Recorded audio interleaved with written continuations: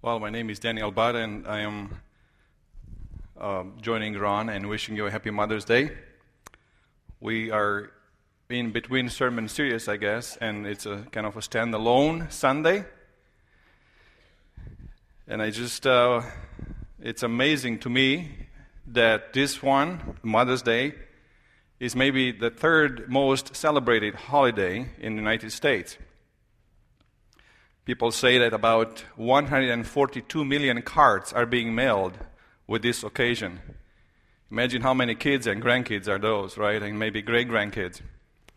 And maybe as a nation, we spend about 14 billion or more on presents, gifts, dinners, and 69% of those go on flowers. So I guess the florists are very happy today, as well as the mothers and grandmothers and great-grandmothers. And they also say that we are mailing a lot of cards today. So if you haven't mailed your card, you can still buy flowers, I guess. You are not late to do that. You can still make those phone calls. We make more phone calls today than in any other holiday, they say. So if that's true, the phone call is right away. If you miss the card and the flowers, at least the phone call, right? That's your last resort. And I did try to call my mom on Skype before the service, but she didn't pick it up. She was online, though. So my guess is it was like 1 o'clock, 1:30, she was cooking, making dinner or cleaning the dishes or something, in the kitchen. So happy Mother's Day to each one of you. And especially kids, I think, in this time, they know how to celebrate that. And I just picked up some things that I loved about kids, and these are some of them. One of them said this: "Dear mother, I'm going to make dinner for you. I'm going to be a surprise. It's going to be, I hope you like pizza and popcorn, right? A surprise dinner." Another young fellow, he said, or she said, "I wish Mother's Day wasn't always on Sunday. It would be better if it were on Monday so we wouldn't have to go to school." Yeah, why not tomorrow, right? And make it a longer weekend. And another young one said, "Dear mom, I got you a turtle. I hope you like the turtle better than the snake I got you last year, And you never know. You never know what kids come up with. I hope you like the flowers I got you for Mother's Day. I picked them myself, and Mr. John wasn't looking, right? We love the kids because they know how to express their appreciation in a way that is so unique. And it's always expectations, right? We have expectations as people, mothers, or any other age in our. It doesn't have to be an older person or an adult to know that often our expectations are not met. And I just want to tell you that about 2 weeks ago, I flew to a conference in Tampa, and I was so happy that my wife found how do you call that? No delay, just direct flight. I always was scared to go up and down and stuff like that and change flights. So she found one direct flight ticket. And I went so happy at the airport in the morning, like just before 6 o'clock. I looked around. There were not many people in the airplane. We were like maybe 30 passengers in a huge airplane. We almost enjoyed it like a private jet, I felt, I looked around. There were like 3 seats near me on the same row, empty. I looked around me. I had seat empty on the right, on the left. I said, wow, this is indeed what a ride, In less than 2 hours, we will land in Tampa. And it was a nice ride until the captain said, you remember when they point to you, fasten your seatbelt and make sure that you sit down because we go through some turbulence. In Tampa, there was a storm, so we were caught kind of between 2 layers of clouds, and we started to go through these layers of clouds and thunderstorm and everything else. And because it was a direct flight, I didn't take my motion sickness pills with me because I said to Felicia, this is going to be nice and I will enjoy it. And the last segment of my trip, I had the bag just in case, that's how I did it. And even that, I was shaking, because the airplane, I thought we were going to just fall apart. But we didn't. I got there, and we had a wonderful conference.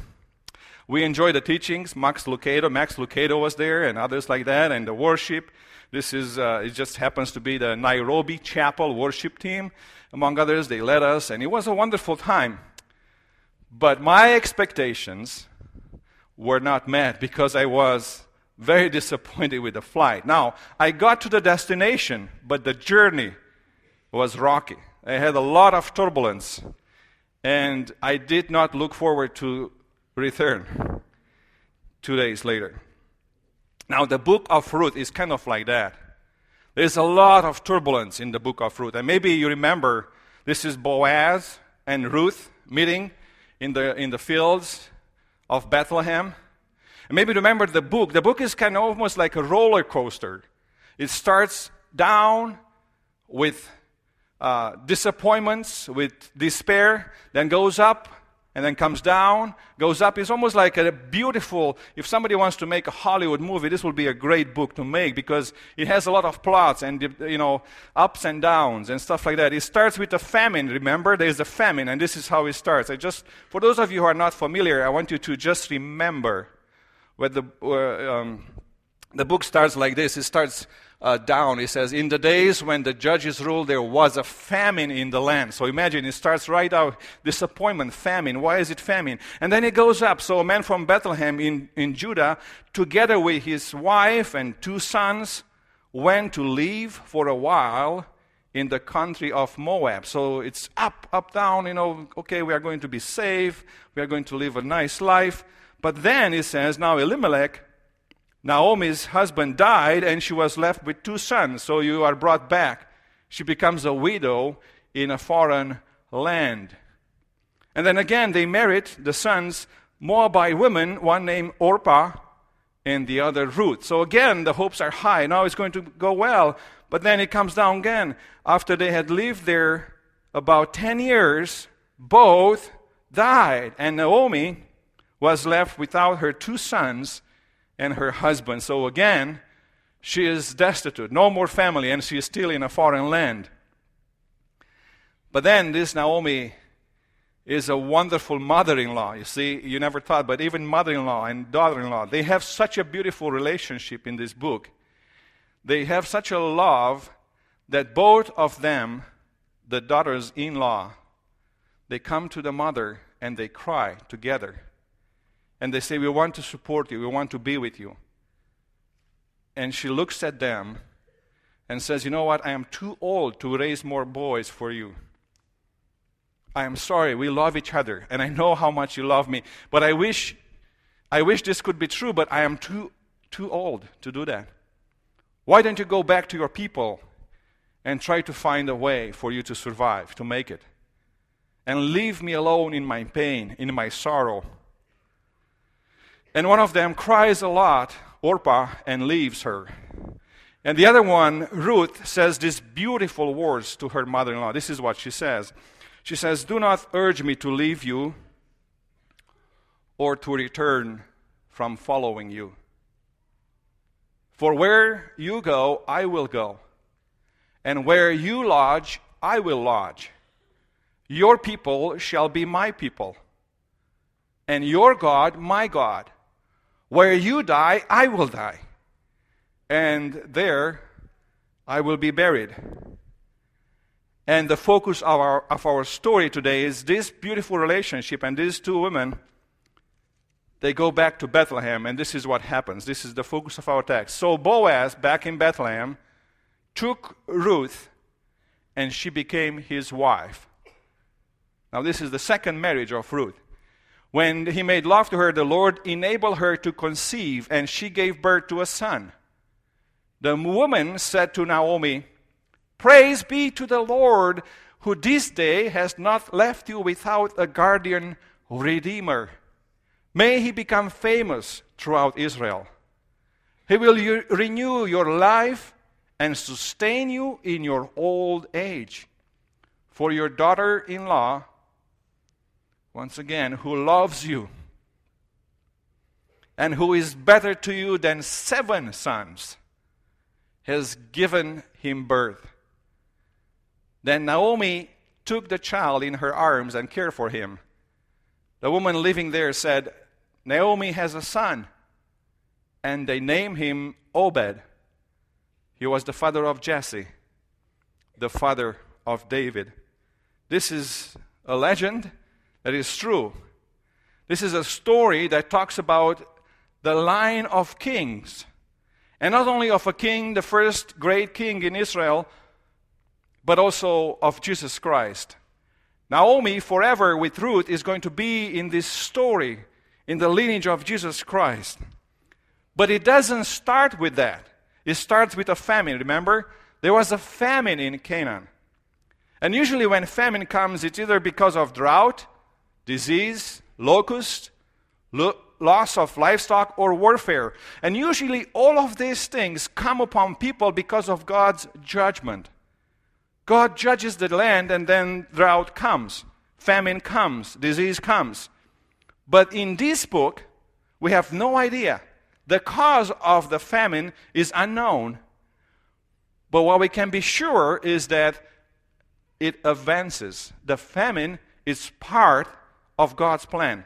It just advances what He wants to do in the world and in the life of this family. It's basically what Paul tells us and what Calvin, the reformer, they say, basically Paul says these things in Romans 8:28. He says, all things work together for good. All things work together for good for those who love God. And it's the same principle that God is sovereign. He can orchestrate macro, big things in the world, and He also orchestrates small things, micro things, the details in our lives. He is in control of everything. There is no thing, all things, no exception, that work alone or randomly without any purpose. All things work together for good. So remember this principle throughout this book. All things work together for good. So there is this famine in Canaan. And the first question is, what do you do when your country is in a crisis? What do you do when disaster strikes your country? Are you prepared? What's your plan? Many people tell you, do this or do that. Or, make sure that you are prepared because disaster is going to be coming upon us. Somebody is going to attack us again. Well, in the Old Testament, famine came many, many times. And it reminds us of the patriarchs. This is what the patriarchs did. Abraham, Jacob, when there was famine, they will go to Egypt. And they will escape the famine and survive by going to Egypt. Now, in this time, it doesn't happen that. Egypt is a little bit further away. But what they are doing, they go to Moab, which is basically their enemy. And Moab, to go to your enemy in this time is not only dangerous, but is also shameful.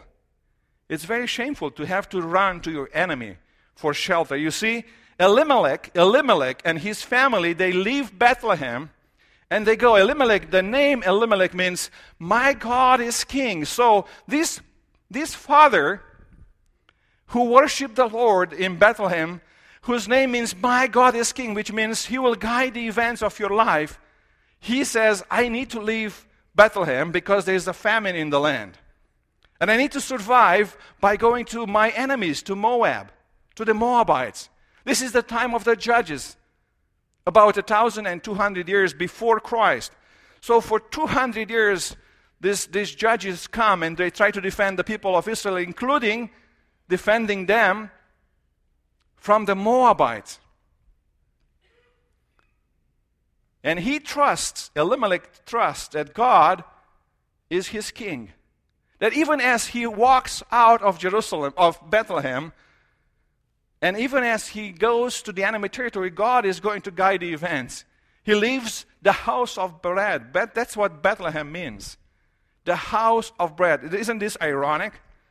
So this family, a husband and a wife, they have to leave with two young kids, because there's famine in the house of bread, when his name means, my God is king. What do you do when your country is in crisis? What is your response? What is your gut reaction? What would you do if this country were to be in crisis? Where would you go for shelter? Where will you run for protection? My God is king. That's what we proclaim. And Paul says the same thing. All things work together for good for those who love God. All things work together. They had no idea. This father had no idea that he is never going to return, that he is going to be buried in Moab. And not only himself, but his sons, before they will give birth to other sons, his line is going to stop right there. And not because the Moabites were evil or killing them, but because of causes we even don't know. Natural causes, they will just die. They go basically to their extinction as a family. And only one person comes back. But what's interesting is there is a young person that they meet, right? Ruth the Moabite. The Moabite. And what's interesting is she is not even part of the people, the covenant people. She's a Moabite, and she's young. She is young. She is new. She is new to the town where she comes back with her mother-in-law in Bethlehem. Remember, she meets Boaz in Bethlehem. She has no clue who those people are. She is new to her job. She starts to glean grain and to work in the field. She joins a new religion. Everything is new for her. She found in Boaz new love. She thought that her love. Have you seen people in love for? Just think a little bit for a minute. You know, when you love somebody for the first time, you meet somebody and you start a relationship and you love that person, time kind of disappears. You can take walks and you never even realize that you walked 10 miles. No, we just talked. Where have you been? We just took a walk in the park.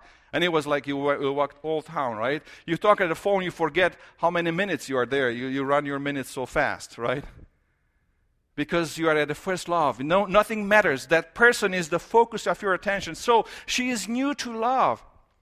She is new to a husband. And she is new to being a mother. She's a new mother. Remember when you were the first time with the first child? Nobody had to touch the child. He was so protective. I remember Zaya was born in September, and until April, she never saw the nursery because we thought, wow, we cannot just let her out of our sight or catch a bug or something. And you see even parents right now, you will see them in the foyer with their child, just playing, and you will say, oh, you brought it from nursery. No, we never put her or him yet in the nursery. It's the first child, you have to protect it. So Zaya stayed with us in church. I remember we were students, and she was with us in the car seat, in the school, in the classroom, and just under the, behind the table, the desk that we had. But then the second child is not so, right? I mean, you say, well, you want to have it for 2 hours? He will love to be with you. But the first child is so important, right? You want to child-proof your home, make sure that the child will be safe, that nothing will happen. In fact, if somebody wants to grab it, you say, can you use this sanitizer first? Make sure you don't give any germs. And that's true. We take care. And she was that kind of a mother. She loved for the first time. She just turned from her idols to this God of the Israelites. She just looked at her mother-in-law and said, you know what? I've seen you. I've been married to your sons for so long, for 10 years. And I know what you mean when you say you follow God. And she goes back to Bethlehem with her mother-in-law, knowing that there could be nothing for her there. And yet, there are so high expectations when she arrives there, because people know Naomi. And it's very important for Naomi to teach her that her significance is linked to who loves and marries her in Bethlehem. Boaz is the one that can redeem, that can raise her up, give her hope, and Boaz is the one that she's going to love and marry. Young, Ruth, young woman, new mom, and then Naomi, an older mom, mother-in-law, a widow. She's tested and experienced. She went through life. She's not aging just in vain. She learned so many lessons. The gray hair on her head tells us that she has a lot of wisdom. When she married first time with Elimelech, she thought, my God is king, and we're going to have a family together. And they did in Bethlehem until famine came. She was displaced by famine. She said, we need to go and save ourselves. And then once they get to Moab, instead of finding the enemy, they find people that receive them, and yet her husband dies. She is a widow with 2 boys, not married yet, but they marry. The boys marry. She is happy again. They live 10 years with their wives but have no kids, and they die too. She loses everything, and everybody that she loves is dead around her. Just remember today, it's very hard to lose somebody close, a child or a husband. Your life is never the same. The pain is so big for some that they cannot recover well. Because the most painful maybe thing is the death of your hopes, of your dreams, of your expectations. That's a slow, slow death that is so painful. It's so painful to let go of your thing. I'm going to have a family. I'm going to be happy. We are going to age together. I'm going to see my grandkids. I'm going to be at the wedding of my grandchild. I'm going to be at the wedding of my daughter or my son. I'm going to be at the hospital when my grandkids are being born. And all of those dreams are gone. And she is disappointed. And in a way, if you don't have expectations, you don't have disappointments. But disappointments are basically failed expectations. And I like what somebody said, the unexpected struggle is what intimidates our soul. The unexpected struggles. The things that we do not expect that will come our way. That's what intimidates us and scares us. Naomi is a woman that has seen a lot. She's been through a lot. And yet she is loving. When she left home, she never thought that she's going to have 2 daughters that are from Moab, daughters-in-law, but she does. When her sons passed away, they both come and say, we'll go with you. And she says, no, you stay here. One stays. And here in this picture is kind of Ruth fighting with Naomi, saying, I want to go with you.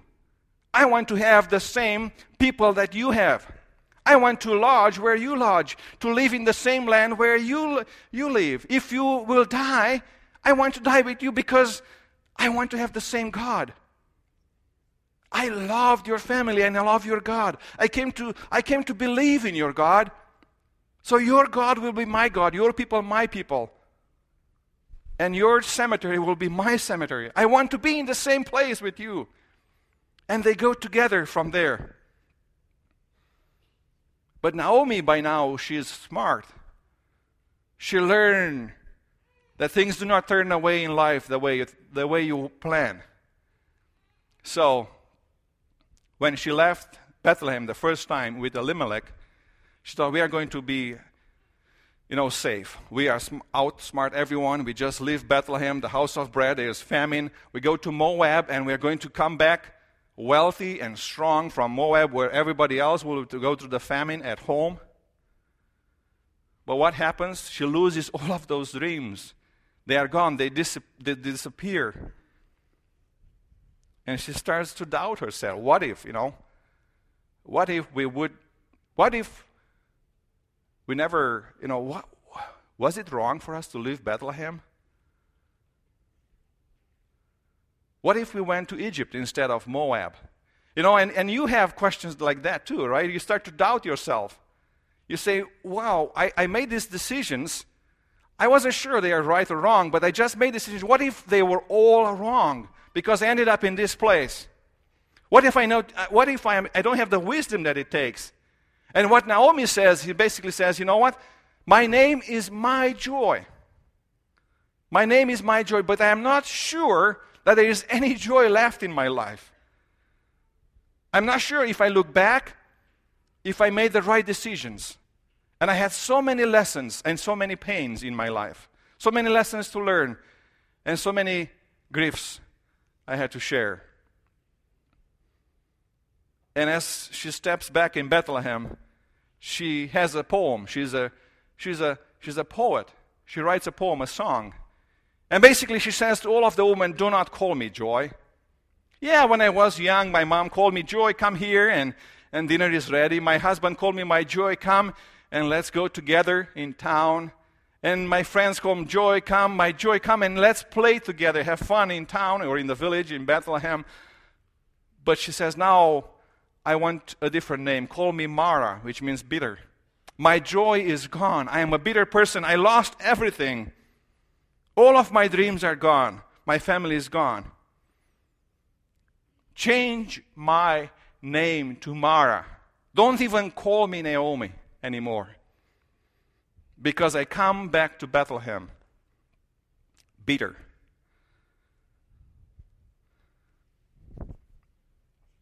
Don't let these circumstances change you. Don't let the situations, the troubles, change who you are. That's the most dangerous thing, to get into a situation, and if somebody is angry, you get angry, right? Don't get angry. If somebody is cheating in a situation, you don't copy them. You don't cheat with them.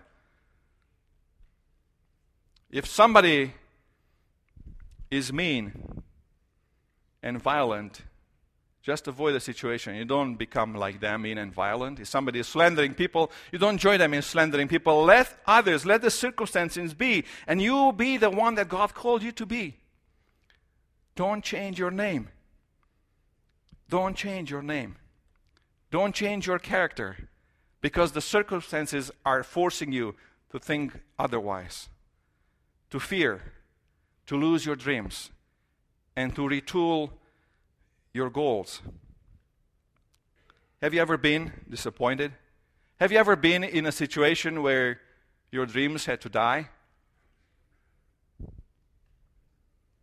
What do you do when your dreams die? When you are young, and when we are looking at our kids before they are even maybe 5 or so, we have so many plans for them.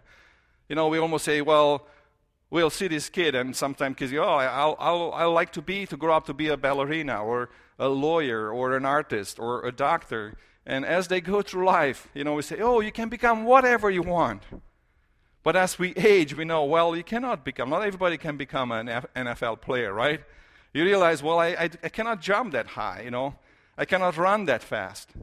I cannot get those scores that will qualify me.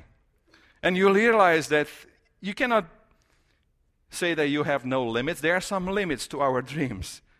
But what do you do when you see that your dream dies, when your hopes are gone, when your loved ones are disappearing from your life, when your perfect life is not perfect anymore, and you have to put the pieces together? Remember what Paul says?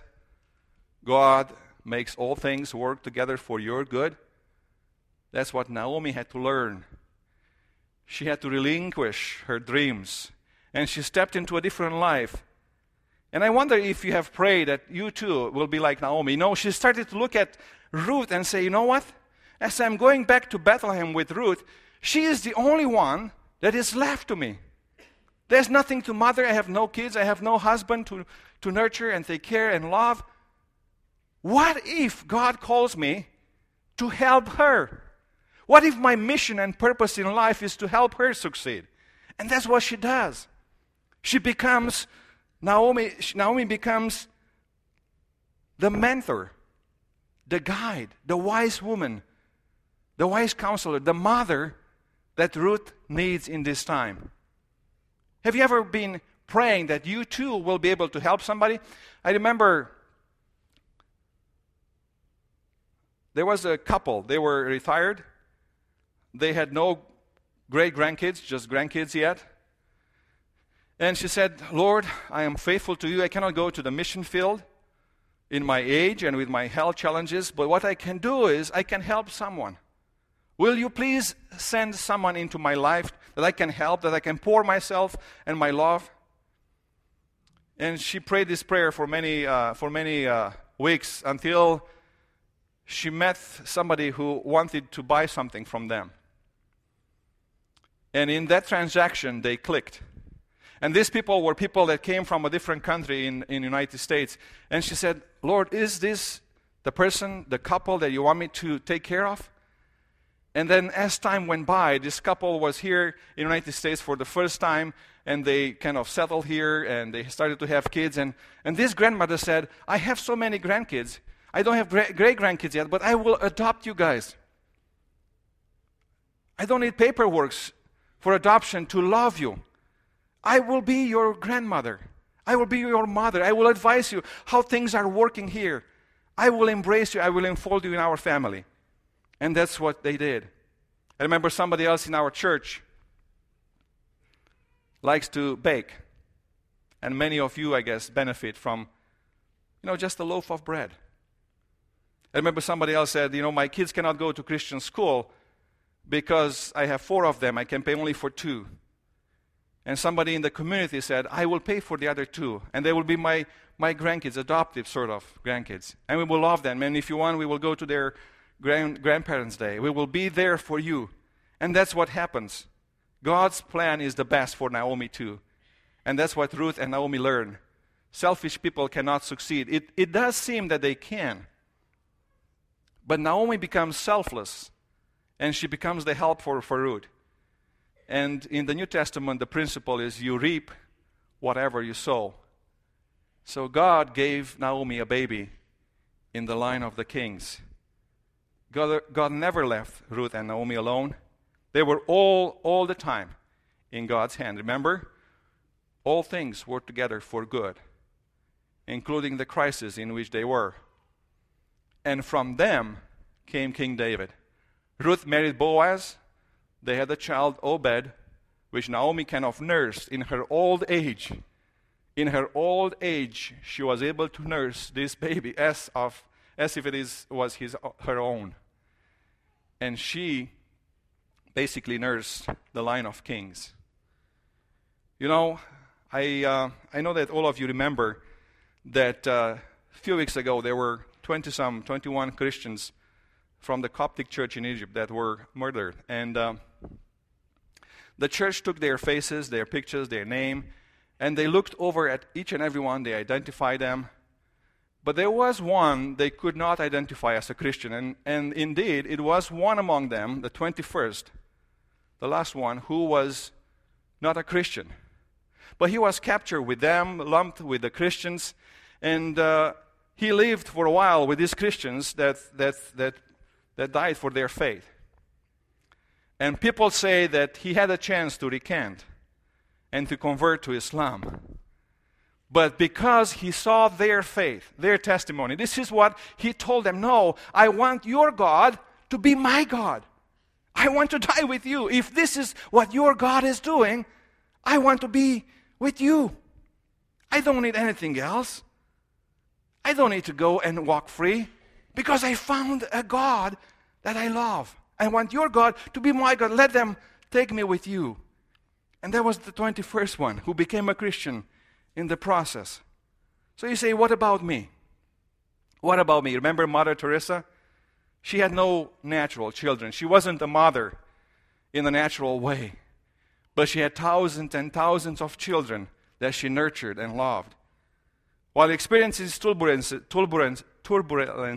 troubles, I would say hang on to Jesus. There's nothing that you can do, but in those troubles, make sure that you look at Him, that you see Him clearer than ever before. And then join God's work in the church and in the community. Maybe you say, what do I do? Just join what God is doing. Just take your bulletin and look at how many things you can join. There is a Moms Connect group here that was designed for moms to strengthen them. There is a Women in the Word and so many other things. Just join them and help somebody else. Help somebody else. Be selfless and help somebody else. Let's pray. Father, we give you thanks for the story of Ruth and Naomi. We give you thanks that You always make all things work together for our good, that the circumstances of our lives are under your control, and that there is no thing that does not work for our good. We trust in your power, in your love for us, and we give you thanks for the love of mothers, mothers-in-law, daughters-in-law, for the love of those who care for kids and nurture kids and also take care of spouses. So we give you thanks for all of these things. In Jesus' name, amen. Would you please stand and receive God's greeting? As we depart from here, if you need somebody to pray with, the prayer room is here and is available. And other than that, we want you to go with God's blessings. May the power of Christ, may the love of God the Father, and the fellowship of the Holy Spirit be with you in this coming week and give you strength to walk and trust in the Lord. Amen. You may go in peace.